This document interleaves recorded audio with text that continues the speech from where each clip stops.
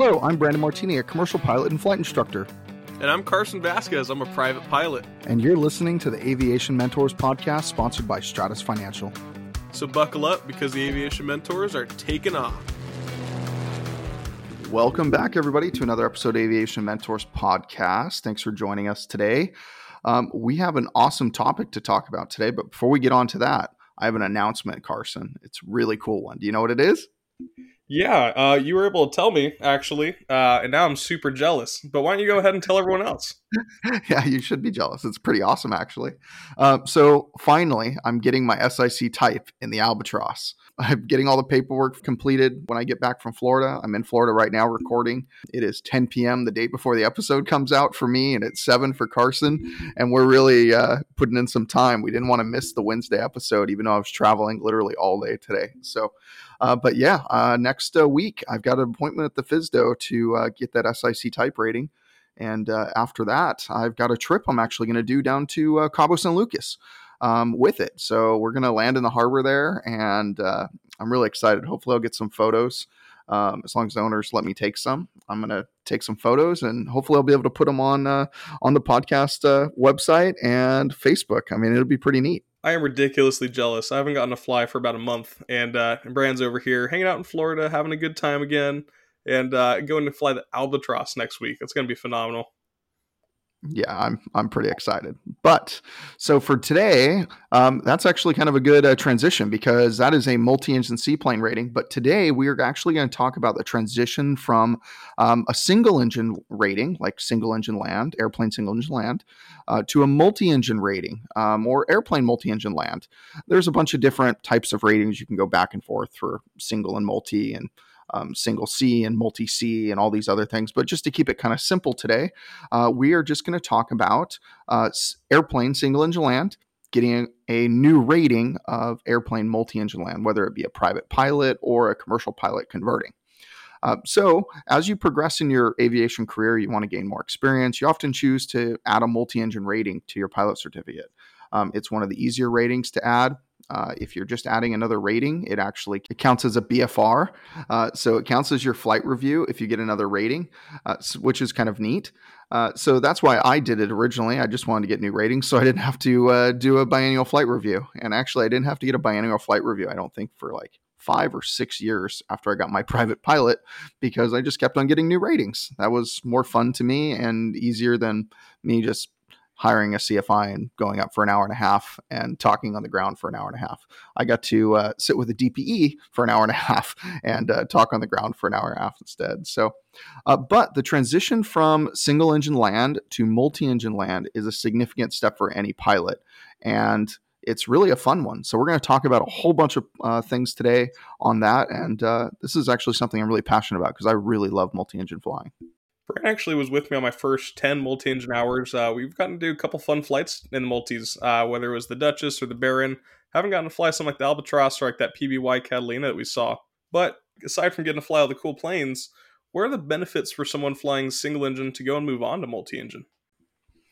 There's a ton of benefits. One, they typically go faster. But there's also some negatives. So it's actually going to cost twice as much in fuel because you are going faster. You got to carry more. It's heavier. So it's going to take more engines to get off the ground. It's going to take a lot more effort, right? But the reason why somebody can really move on to that is they want to really move on with their career. They want to get those multi-engine hours for their ATP rating, or maybe they want to get into a larger aircraft that'll hold more people. There's not that many 6-person single engine aircrafts. I mean, they're out there, but the multi-engine ones are much more capable, and you can go bigger and bigger and bigger. And if you ever want to get into turboprops or you want to get into something like that, you're probably going to want to go into a multi-engine airplane. They're safer, in my opinion, a lot safer, and they're not hard to fly. They just have an extra lever or extra 3 levers, and in the case of the Duchess or the Baron that I fly often. So, you said that they are safer, and Maddie would like to know exactly why they are safer. They're safer for a number of reasons. There was a airplane that had a engine failure the other day at Riverside, or just took off from Riverside. It sounds like it might be a fuel starvation issue, or maybe when he changed the fuel selector valve or something, but we won't know until the NTSB report comes out, obviously, and I don't know, anywhere from 1 month to 2 years from now. Yeah, we don't even know. But That would have never happened in a multi-engine airplane.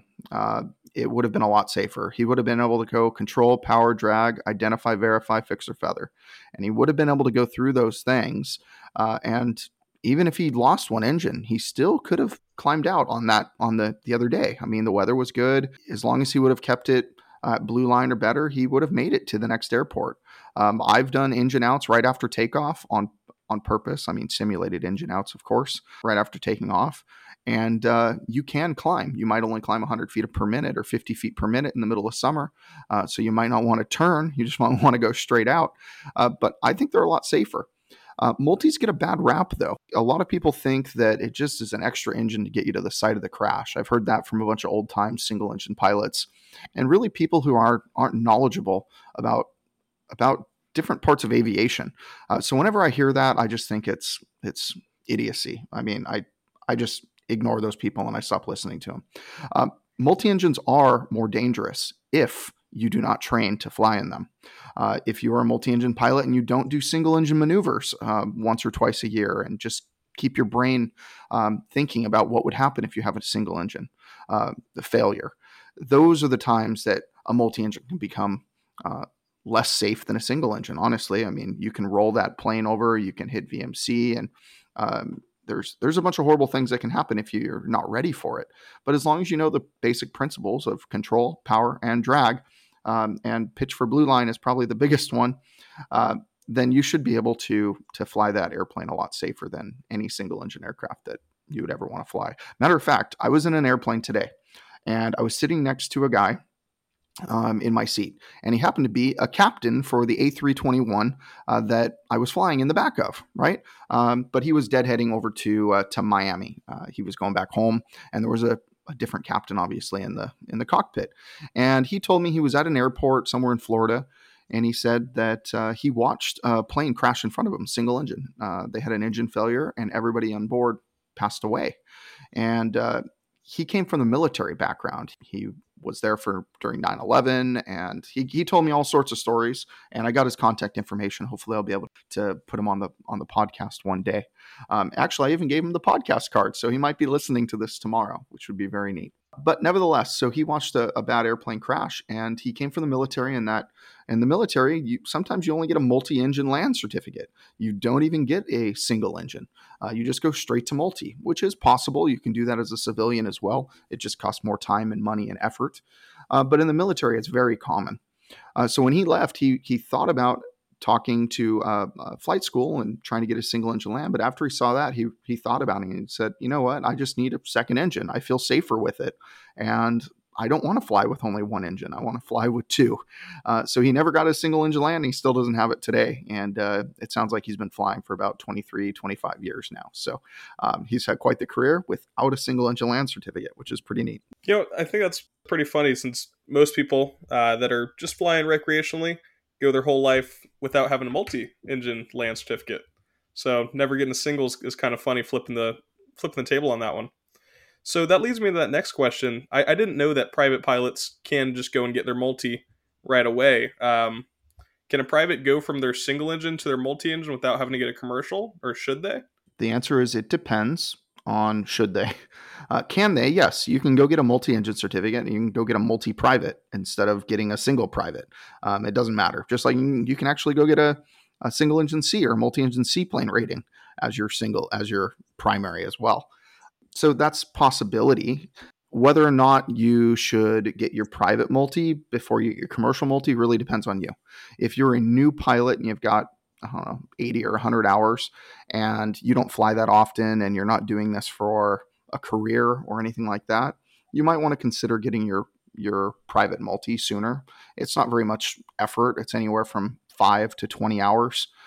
Generally, most people, it's around 10 hours as long as you're proficient in an airplane to get your multi-engine rating. So really, it depends on you. If you're just a private pilot having fun, go get your private multi. If you are going for a career, it makes no sense to go get your multi early. Go in the correct order. You can do your private, instrument, commercial, single, and then multi commercial. There are some schools that actually switch it, so you actually get your commercial multi first, and you get your single commercial second. And the reason why a lot of schools do that, it ends up being a little bit more expensive, but schools do that because you need those multi hours to become an MEI, and you need those multi hours for your ATP rating. So you're going to need them regardless. It just matters how you get them. And that's why some schools do that. It really depends on the length of the school and different things. But I know Stratus has partners that do both. Some of them start with single commercial, some start with multi-commercial. But with your instrument rating, I know I kind of mentioned kind of all of them. I would say if you are planning on getting an instrument rating sooner rather than later, go get your instrument rating first and then do your multi. Because if you do that, then you're only going to need to go do one check ride. And if you get, here's an example. I know it's kind of complicated, especially when I'm just talking about it. Normally, when I'm talking about this in person, I'm like drawing it on a piece of paper or on a whiteboard. So first off, you go get your private single, right? And then if you want to get your multi next, you can go do that. And then you'll have your private multi and you'll have your private single and your private multi. See, I even get your tongue twisted. So you'll have those two things, but you won't have an instrument rating. So then when you go take your instrument rating, you can take your instrument check ride in either type of airplane, single or multi. But for you to add it onto each one of those, you're going to have to go take 2 check rides now for your instrument rating. Most people do this. They go their private first, then they go get their instrument rating, and then they will go get their multi-engine add-on. And when they go get their multi-engine add-on, they only have to do one approach under the hood, and then their multi-engine airplane rating, whether it be private or commercial, will also have instrument privileges on it. So that's why you should go in that order. Now, if you're not planning on getting your instrument rating ever or for a very long time and you don't mind just doing that extra small check ride later on, then go ahead and go get that multi-engine rating now. That way you can fly with some of your friends and fly under the hood with them, and both of you can log PIC. And we can talk about that on another episode for sure about how 2 pilots can log PIC. But a lot of people do it for time building.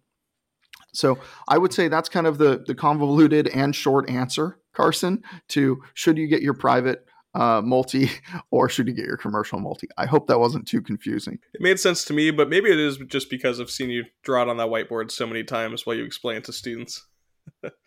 I also didn't know that Possibly. it definitely is. I also didn't know it was that easy to add your instrument onto your multi, so that's pretty cool. Here is an easier question, though.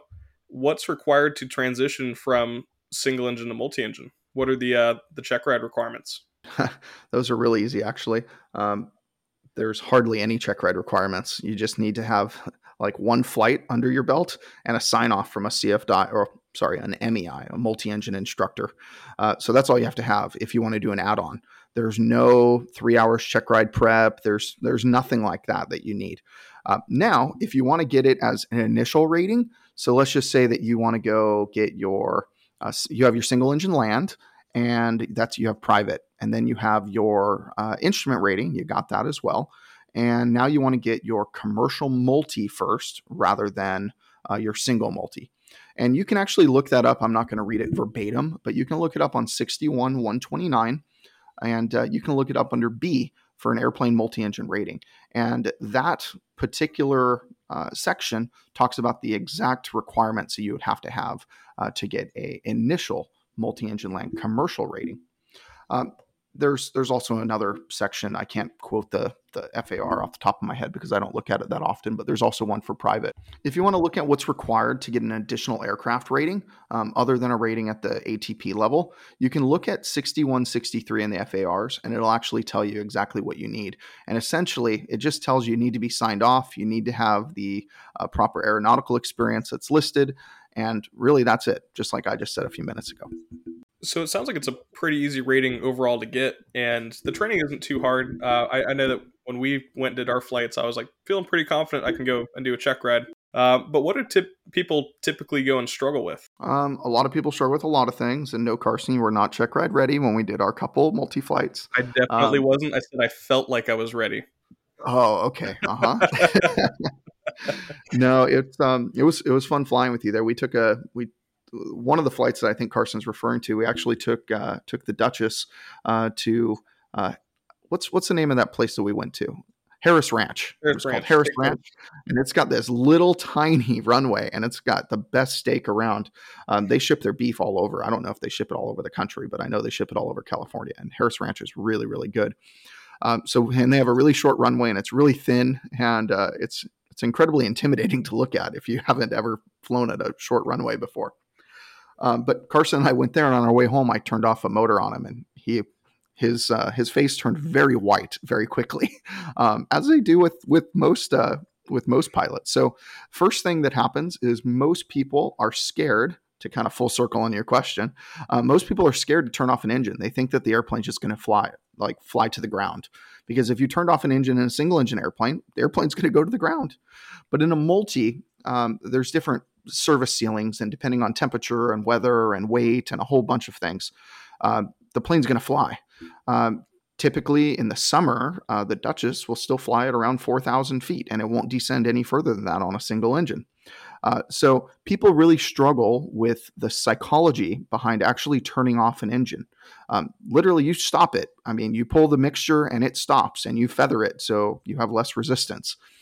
Most people think, oh, you're just going to simulate it, right? It's more safe if you just simulate it. Yeah, it's probably safer if you simulate it, but it's also creating more drag, and you want to know what to do in the real world if you actually lose an engine. So, like I said earlier, control, power, drag, identify, verify, fix, or feather, and I will drill that into somebody's head about 1,000 times. And then there's a second thing that everybody struggles with, and I don't care who they are. It really doesn't matter. But that's the VMC demo. That's probably the hardest maneuver for everyone to kind of master. It's really kind of teetering on out of control and in control with the airplane. So a lot of people will go totally out of control with it and try to kill me. But that's why we simulate turning off the engine in that maneuver, so we never get ourselves into a bad situation. But I would say those are probably the two biggest things that people struggle with. And you'd imagine that the military pilots are absolutely the best ones, because most of them really are. And you've trained some pretty fantastic pilots for the multi, and several of them have been these military pilots. So how do you see these pilots transition to their civilian licenses? Do they do a pretty good job? Do they catch it up quickly? Do they have the same issues? Yeah, what Carson's referring to is I get a lot of people who come to me that want to do their ATP rating, and they just want to get it so they can become more marketable to the airlines when they leave the military and then go to the airlines. And a lot of those guys and girls, they only have multi-engine ratings, but they have the equivalent of a commercial pilot rating, and a lot of them have the FAA commercial pilot. Actually, I think that might be a requirement, to be honest. So they all have the commercial airplane requirement along with an instrument rating. And for them to get an ATP rating, they have to do a CTP course. And there's a few places around the country that do it. I'm not going to plug the main one that a lot of people go to because the program was good. I enjoyed it. It's just expensive and kind of far away. But regardless, there's a lot of ATP, CTP courses you can go to. You can go to them around the country. But they go and do that, and then they come to me because now they need to feel good in a small airplane. I have guys that come that fly C-17s, C-130s, F-35s, all sorts of different airplanes that are really, really cool airplanes, but they are nothing like a Duchess that goes like 120 knots. It's just, or 130 knots, whatever it flies. Not very fast, right? It's a lot slower. So people who jump in that, they actually... they study a lot, which is great because most pilots don't study enough.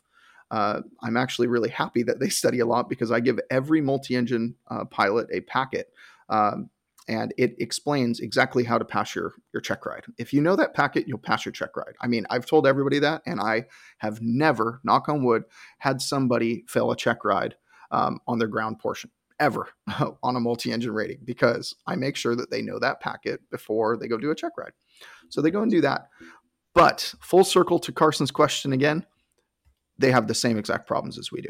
They're now going from a big airplane to a small airplane that flies a heck of a lot different.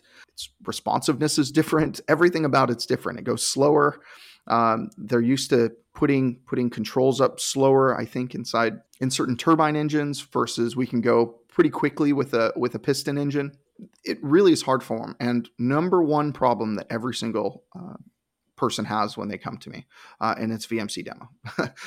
So it's a very common trend. Everybody cannot get the VMC demo down. But besides that, they really just I actually tell those guys to fly the approaches really fast because they're used to flying a faster approach. So I just have them go fast on the approaches and actually helps them out quite a bit.